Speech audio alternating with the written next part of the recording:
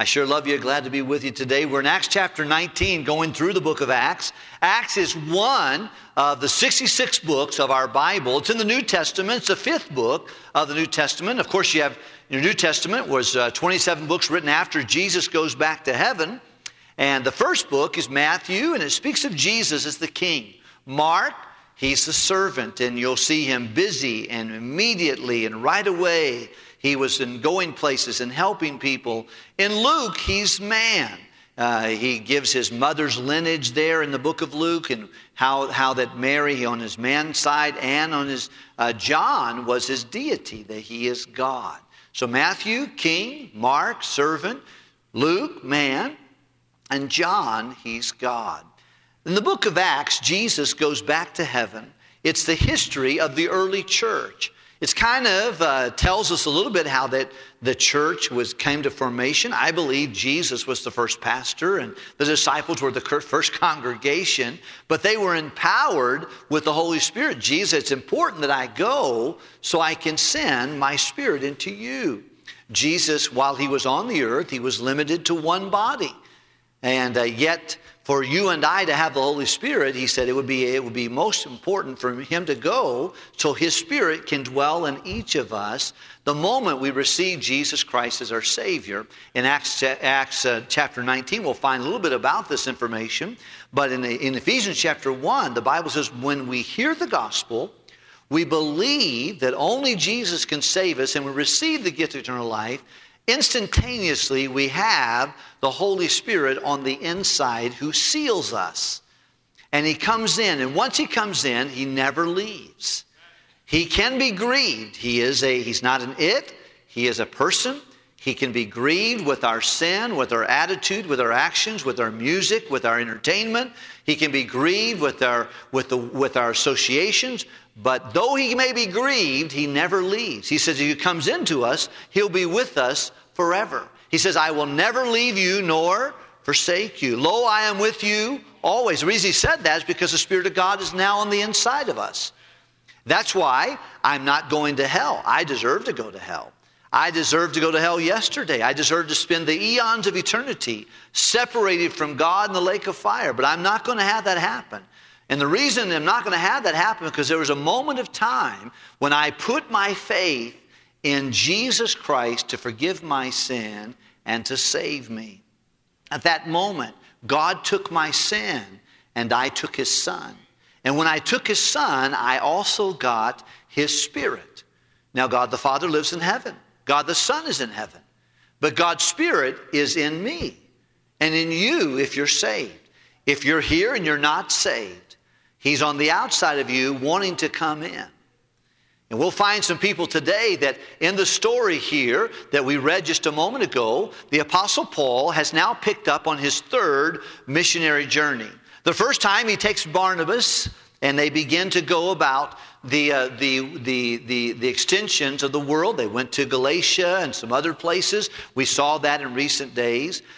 Then on the second missionary journey, he goes out with Silas and they pick up Timothy and they do a worldwide trip, 2,800 miles, one of the largest ones.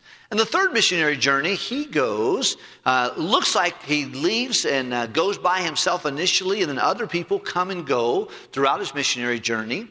But now he finds himself in Ephesus. Now, Ephesus is a place that he wanted to go initially, and the Holy Spirit told him, no, you can't go into Asia right now. But Ephesus was key, and it was one of the major cities in the Roman Empire at that time. And there were lots of other smaller cities around it, like Philadelphia, Smyrna, Pergamos, Thyatira, Laodicea, Hierapolis, Colossae. These were other towns. Have you ever heard any of those names before? Yeah, those are names of the seven churches in the book of the Revelation. But the hub of that was the city of Ephesus. It was one of the major cities in the Roman Empire. It had the great temple to Diana, a very pagan, wicked goddess of fertility, and a lot of filth was there. But a lot of people made a lot of money making arts and little of silver and things of that nature. And people would come the world over to purchase a souvenir from Ephesus. was a very wicked place. At the same time, very known. It put Ephesus on the map, if you will. And nonetheless, Paul now arrives into Ephesus.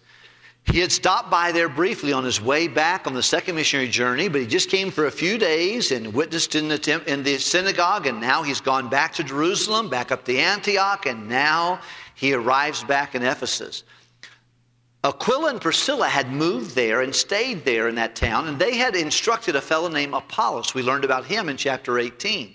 Apollos was a surrendered, gifted, eloquent preacher, but he had only had the baptism of John as his instruction. And so just a quick explanation of that for those of you who are Bible students. John the Baptist preceded the ministry of the Lord Jesus Christ. While Jesus was still in the carpenter shop, working in somewhat of a hidden place, John, his cousin, 6 months older, had come to prepare the way for him to be the Messiah. And John was someone who, when he would preach, he would say, the Messiah is coming. It's time for you to repent of sins and turn and be prepared for the Messiah. He's coming. If they believed that, they would baptize. They would be baptized, submit to baptism. And John would baptize in them. But the people being baptized did not know who the Messiah was as of yet. They did not know. Jesus had not died. He had not been buried. He had not rose again. But one day, John did point out that that was the Lamb of God that would take away the sin of the world. But some folks heard John preach, and they went out to all the world. No doubt, Apollos was one of those people. And remember Aquila and Priscilla, precious couples that loved the Lord. They were not preachers. They were faithful laymen who worked in tent making, but they instructed this potential servant of Christ. And boy, he became a fireball for the Lord once he got corrected in those ways. Well, Paul goes back, and he comes back to Ephesus. At this time, Apollos is over in Corinth in southern Greece, instructing and working in one of the churches that Paul had started. Now, Paul comes to Ephesus, and when he comes there, Apollos is gone, and he runs into 12 men, Jewish men. We assume and believe that to be the case. They're Jewish men, and he begins to talk to them, and he finds out that they had heard of the Messiah. They had been baptized under the doctrine of John the Baptist. Maybe not John, but it was probably maybe Apollos had instructed them. And they had heard the truth the Messiah was coming, but they had not yet accepted. They had believed of the Messiah, but they had not yet received the Spirit of God. I'm fearful there are people in this room like that. If the Lord came back today, you'd still be sitting here. You've got a head knowledge. You'll go to hell over about the distance from your head to your heart. And I'm not here to scare anybody, but you know that and God knows that. I don't know that. One of the saddest things that comes to my mind, and this week I had a little bit of a dream about it, is just thinking about going through heaven and not finding people I expected to be there. People that I went to church with, that I served with. I heard them sing. I saw them playing the instruments. I saw them operate in different ministries. And maybe later, 1,000 years later, they'll say, Lord, Lord, didn't we work and serve and do all these mighty things? They have a belief, like I can believe this chair will hold me up. I can say I believe that chair. And there are many people who say, I believe in Jesus. I believe in God. I believe He paid for our sins. But they never personally came over and put their faith in Him. And I think there are some people, and I tell you, it doesn't matter if you're a Baptist. It doesn't matter if you've been baptized. These people had been baptized. But baptistry waters do not wash away sin. Faith only in the person of Jesus Christ. And I can't determine that for you. But I'll tell you one thing. There's not a thing in the world worth going to hell over. Including pride. Well, if I did that, everybody knows I'm saved. It doesn't matter if everybody knows. You know it. And if anybody be in Christ, he's a new creature. God begins to work on the inside. And nothing more frustrating than living the Christian life without Christ. Living the Christian life without the Holy Spirit of God on the inside of you. And I plead with you, friend, I don't think I'm the only one talking to you. I think the Spirit of God's been talking. Some of you, you're precious mothers. And you're not going to spend eternity in heaven, and you know it. But you're embarrassed to admit it. You're leaning upon a little story or a little experience here or there, but in your heart of hearts, you know that the Holy Spirit's on the outside, He's not on the inside. And it's grievous. That's why God brought Paul to Ephesus. His first converts were 12 men. Let's look at the Bible, says if we can please. And he says there, and after the uproar, that's chapter 20. Let's go to 19. And it came to pass that while Apollos was at Corinth, Paul, having passed through the upper coast, came to Ephesus. And finding certain disciples. These people were disciplined followers. And he said to them, have ye received the Holy Ghost since ye believed? And they said unto him, we have not so much as have heard where there be an Holy Ghost. So he said, have you received the Holy Spirit when you believe? You say you're believers, you're disciples. Have you received the Holy Ghost? And they said, we're not sure about that.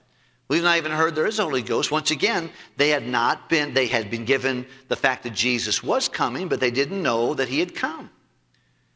And so they did not know. Now they probably knew the Old Testament, which spoke about the Holy Spirit of God descending on people like Samson and upon Gideon and so forth and so on. And the Spirit of God, and he said, David said, take not thy Holy Spirit from me, restore unto me the joy of my salvation, things of that nature. But they didn't know what he was talking about. And Paul put his finger on something. You guys are followers, you're disciplined, you're trying to follow, but I don't sense the Holy Spirit. Have you received the Spirit of God?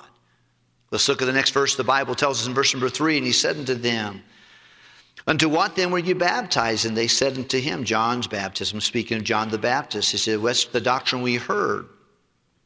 Then said Paul, John verily baptized with baptism of repentance, saying unto the people that they should believe on him that should come after him, that is, on Christ Jesus. So he says, look, when John baptized, you were repenting of your sins, acknowledging that the Messiah was coming. By the way, there is a repentance, a turning. I think one of the things that you want to make sure, if you're a soul winner, you don't whitewash sin. Sin has to be dealt with. I was witnessing to a man recently. And one of the things I wanted to reiterate, because he was self-righteous. He said, well, I've done a lot of things. I've paid penance, and I give to the church, and I've done these. And he told me all the things that he felt like, I know I'm a sinner, but I'm not really bad. And one of the things I think is important for soul winners to do is to learn the 10 Commandments. Because the law of the Lord is perfect. What does it do? It shows the sinner he's in trouble. The Bible says the law is our schoolmaster to show us that we need Jesus. And I went through the gospel of this man, and at the end of it, I think he would have gladly prayed a prayer, but I don't think he was ready to be saved. He was still very satisfied with his works and his religion and the things that he had done. The Bible tells us here that there is a need to recognize sin before there's a Savior. Sometimes people say, well, you don't want to go to hell, do you? Well, just pray this prayer. No, I don't think it's that easy. I think it's easy to go to heaven. God has to do all the work. But there has to be an understanding of why I need to be forgiven. There needs to be an understanding about sin. Sin, the law came and sin became exceeding sinful. I don't think you have to earn your way to heaven. The only way to go to heaven, the only way to have sins forgiven. But sin is the main problem, and it should never be brushed over. It should never be excused and say, well, oh yeah, we're all sinners. Okay, what's the next thing? Okay, now pray. I think it's very important. Paul said, look, John explained to you that you needed a sin. You had a sin problem. And you were baptized in repentance of your sin. However, that's the problem. The cure is the coming of the Lord Jesus Christ. The death, the burial, and resurrection of Christ. He points them to the person of the Lord Jesus Christ. When they heard that, the Bible tells us what happened. Let's look, if we can, please, at the Scriptures. And when they heard this, verse 5, they were baptized in the name of the Lord Jesus. This is a beautiful, he's spoken to them, Jesus. When they heard it, they received it. And when Paul, and by the way, this is a little bit of a challenge here because sometimes there are a group of people that believe in the oneness of Jesus. They believe that Jesus, they call it the Jesus only movement. And some folks believe that. They refute the Trinity, God the Father, God the Son, God the Holy Spirit. I don't know how you could read the Bible and ignore those three things. There is only one God, but he is in three persons, God the Father. And he is the soul of God, God the Spirit of God, and God the Son. He's the body of God. Just like you and I were made in his image. You have a body that we recognize, and you recognize me based upon my physical attributes. I recognize you, but I don't really see the real soul of you. That's invisible. I don't see your spirit. That's invisible. And the same is true with God the Father and God the Spirit. But the way we recognize God, Jesus is the image of God. He's the image of God. And of course, Jesus taught people to be baptized in the name of the Father, the Son, and the Holy Spirit. That is identifying with the person of Jesus Christ. But some folks will go to town on this particular verse and say, now you've got to be baptized only in the name of Jesus and not in the name of the Father, Son, and the Holy Spirit. And I think it is implied here in this passage of Scripture. Let's continue on if we can, please. The Bible says in verse number 6, and when Paul had laid hands on them, the Holy Ghost came to them. And they spake with tongues and prophesied. And all the men were about 12. Here's another thing that oftentimes is taken to, I think, some false teaching. But this is the third and the final time that anybody speaks in tongues in the book of Acts. The first time would be the day of Pentecost. The second time, when Peter wins Cornelius, the Gentile believers, to Christ. And the third time is right here with these 12 converts who were Jewish men. Now let me just say this here quickly. According to the Bible, in 1 Corinthians chapter 14, the Bible teaches that tongues was a sign gift. It's a miracle. Okay, it would be a miracle today if Pastor Wilkerson got up here and started speaking in Japanese. Okay, I know a little Spanish. I know a little sign language. I know nothing Japanese, except for little egg rolls or maybe a sushi or something like that. But if I got up here and began to speak or read or proclaim something in Japanese, I'll tell you what it would be. It would be a miracle. Because I don't even have a starting point. And you know, the miracle is the gift of the ability to not only speak, but also to be understood in a language that you know, but that you don't know, but someone else knows, to be able to hear the gospel. It's not jibber jabbers. It's not just hocus pocus. It is something the Spirit of God gave, and it's not given to everybody. Everybody does not have that gift. And I believe if you'll look further in the book of 1 Corinthians chapter 12, 13, and 14, you will find that the Bible tells us that tongues will cease. Prophecies and knowledge, there are 3 gifts that were given specifically to the church before the New Testament was formed. Aren't you glad you can take your Bible this morning and turn to Acts? The early church could not do that. We couldn't say turn to Ephesians or the book of the Revelation or Matthew or Mark or Luke or John. They didn't have the Bible as we know it. So during that time, after Jesus goes back to heaven, until the scriptures are canonized and brought into place, God gave special gifts for that season to people who would prophesy and would proclaim. It would be like if we didn't have a Bible and we were in the early church, it would not be uncommon at all for several things to happen. One would be someone saying, Pastor has a prophecy today. Well, prophecy doesn't mean I'm telling your future. It means I'm proclaiming what God said. There would also be someone who would say they'd have the gift of knowledge. They would be able to verify that truly came from God. Because sometimes you would get into a church service and they would be excited. Well, this person said, and I think they would get up and say things that we already know in the Bible. Something like, children, obey your parents in the Lord, for this is right. And people said, amen, that's good. That's got to be from God. Husbands, love your wife and be not bitter against them. Boy, a husband says, yeah, that's right, boy, I got to work on that one right there. And someone would say, is that true? Is that from the Lord? They would say, yeah, that's from the Lord. But sometimes people would pop up and say, I got something I think I got to say to the church. And they would get up and say something, and someone would say, false prophet, not from God. But now, he said, when the church was young, he spake like a child. He understood like a child. He thought as a child. But when he grew up, he put away childish things. Tongues, prophecies, and knowledge, those things would be in part while we wait for the word of God. I believe that God is done talking. He's given us everything we need to know in the word of God, and his Spirit will use the word of God in our lives.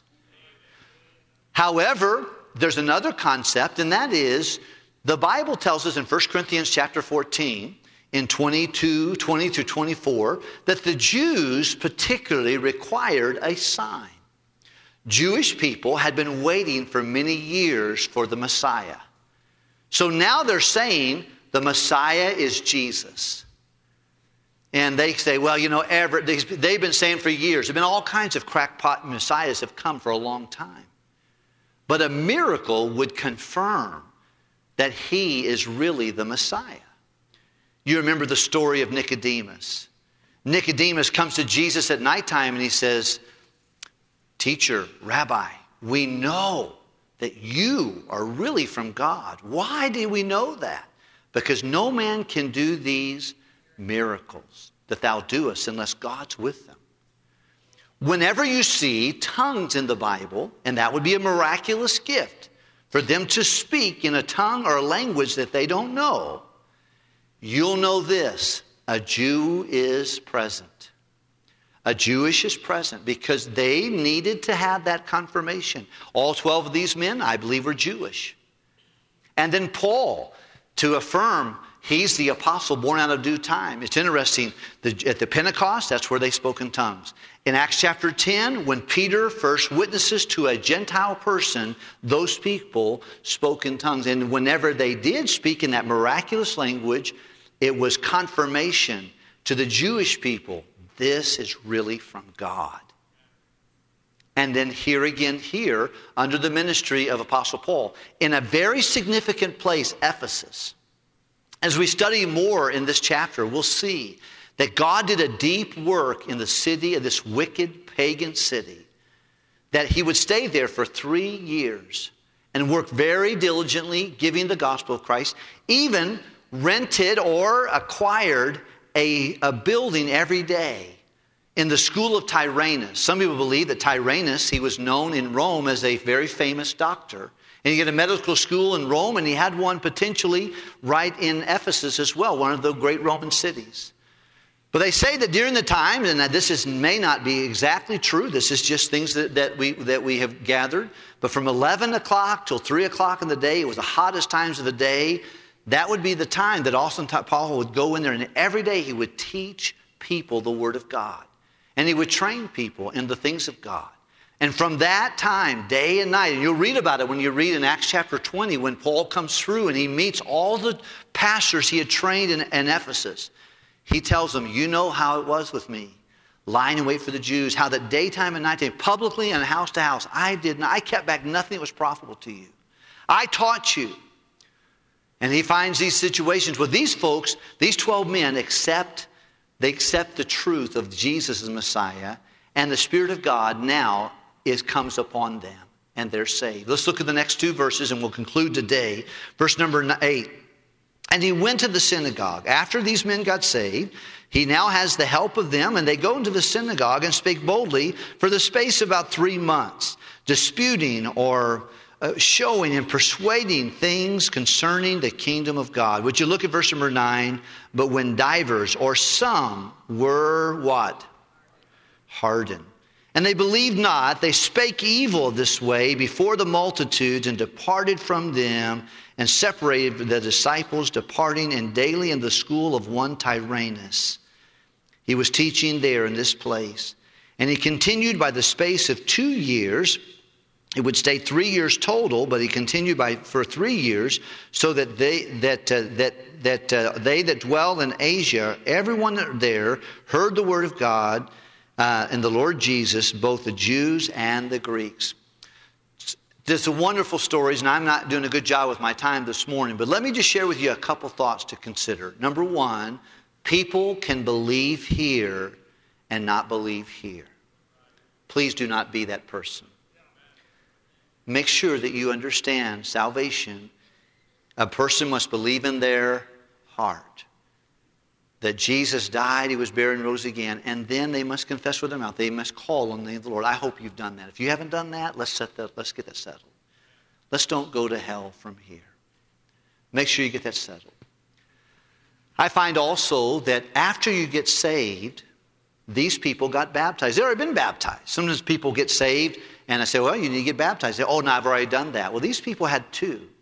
But after they got saved, biblically, then they follow the Lord in baptism. I think that's an important thing. Some of you, you've been saved, but you have not. You're dragging your feet on baptism. Don't do that. You need to identify. That would be like someone getting married and don't want to wear their wedding band when they can. Embarrassed? Like, are you embarrassed about your spouse? God wants to see you identify with him. He said, whosoever believeth on Jesus should not be ashamed. If you've been saved, follow the Lord in baptism. Well, I got baptized before. Get baptized after you have believed. And accept that. Then I find also that it's important that we continue to take and be a help like these 12 men, and don't be someone whose heart is hardened. He said, and divers, and some of people's, their heart was hardened.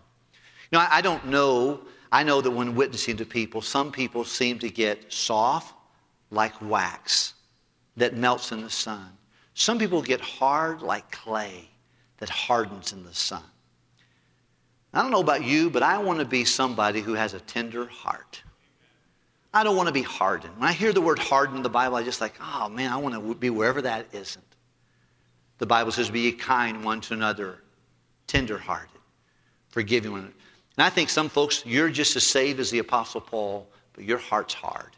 You know it, your kids know it, your family knows it, your neighbors know it. You're not a tender person. And you need to get close to the Lord Jesus Christ and let him tenderize your heart. If you got someone you're holding a grudge against, stop it. Release it. Forgive it. The same way that Christ has forgiven you, forgive somebody else. No one's ever hurt us as bad as we've hurt Jesus. Keep a tender heart. Don't be in a hardened group when you can be in a helping group.